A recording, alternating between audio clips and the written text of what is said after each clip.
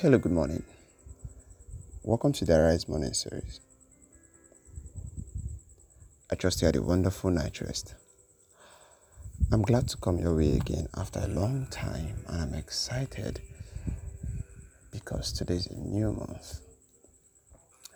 It's indeed a day the Lord has made, and Scripture says, I'll be glad and rejoice in it. We are in a period where a lot of anxiety is rising, a lot of panic is rising, and a lot of thoughts. People are losing their minds. Well, it's very important that you take charge of that situation and take control of your atmosphere. On the Arise Morning series, we'll be doing a series that I believe would help you. 2 Timothy chapter 1 verse 7.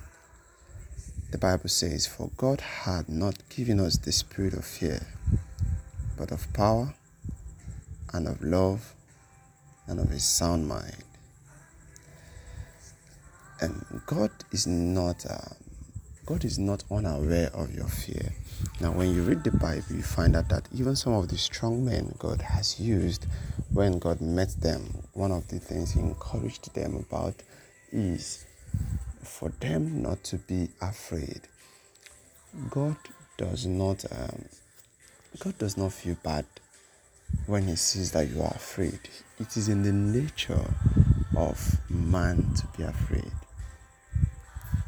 So what God does is to make sure that you are not in that space of fear, because there are less you can achieve with fear. So what did He do? According to 2 Timothy chapter 1 verse 7, He said, "For He has not given us the spirit of fear." Now, one thing you must know is that God does not give the spirit of fear, like the scripture clearly states. God does not give the spirit of fear. Whenever you begin to get scared because of a situation, because of a particular thing, that fear is not from God. The only time you are permitted to have fear is the fear of God. You fear God. The Bible says that are you just afraid of you're afraid of people that cannot kill the soul and the spirit. Instead, be afraid of somebody that can kill both the spirit and the soul and the body. So God encourages us to fear Him. In the seventh spirit of God, there's called the spirit of the fear of God. So aside that, whenever you find yourself in a space where you are afraid, know that this fear is not from God. It says, "For God has not given us the spirit of fear, but in place, instead of the spirit of fear, God gave us three things. He gave us the spirit of power, He gave us the spirit of love, and He gave us the spirit of a sound mind." We are going to talk about the spirit of love tomorrow, and subsequently we'll talk about a sound mind. But one thing I want to establish in your mind this morning is that God does not give the spirit of fear.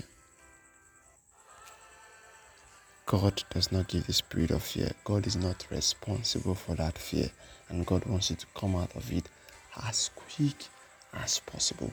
God wants you to be bold so that you can face the things that are against you. God wants you to be bold so that you can speak against the things that are about you. So this morning, I'm speaking to somebody's fear. You don't have a reason to be afraid because it is not from God. You have to be strong. You have to come into the power of God, into the power of His mind, and see that this situation is not designed to kill me. It's not designed to swallow me. I am strong and I am what God wants me to be. Well, I found this morning, I have a sound mind. Christ in me is the hope of glory. Do have a wonderful day. Please do well to share this audio with your friends, with your family, and God bless you.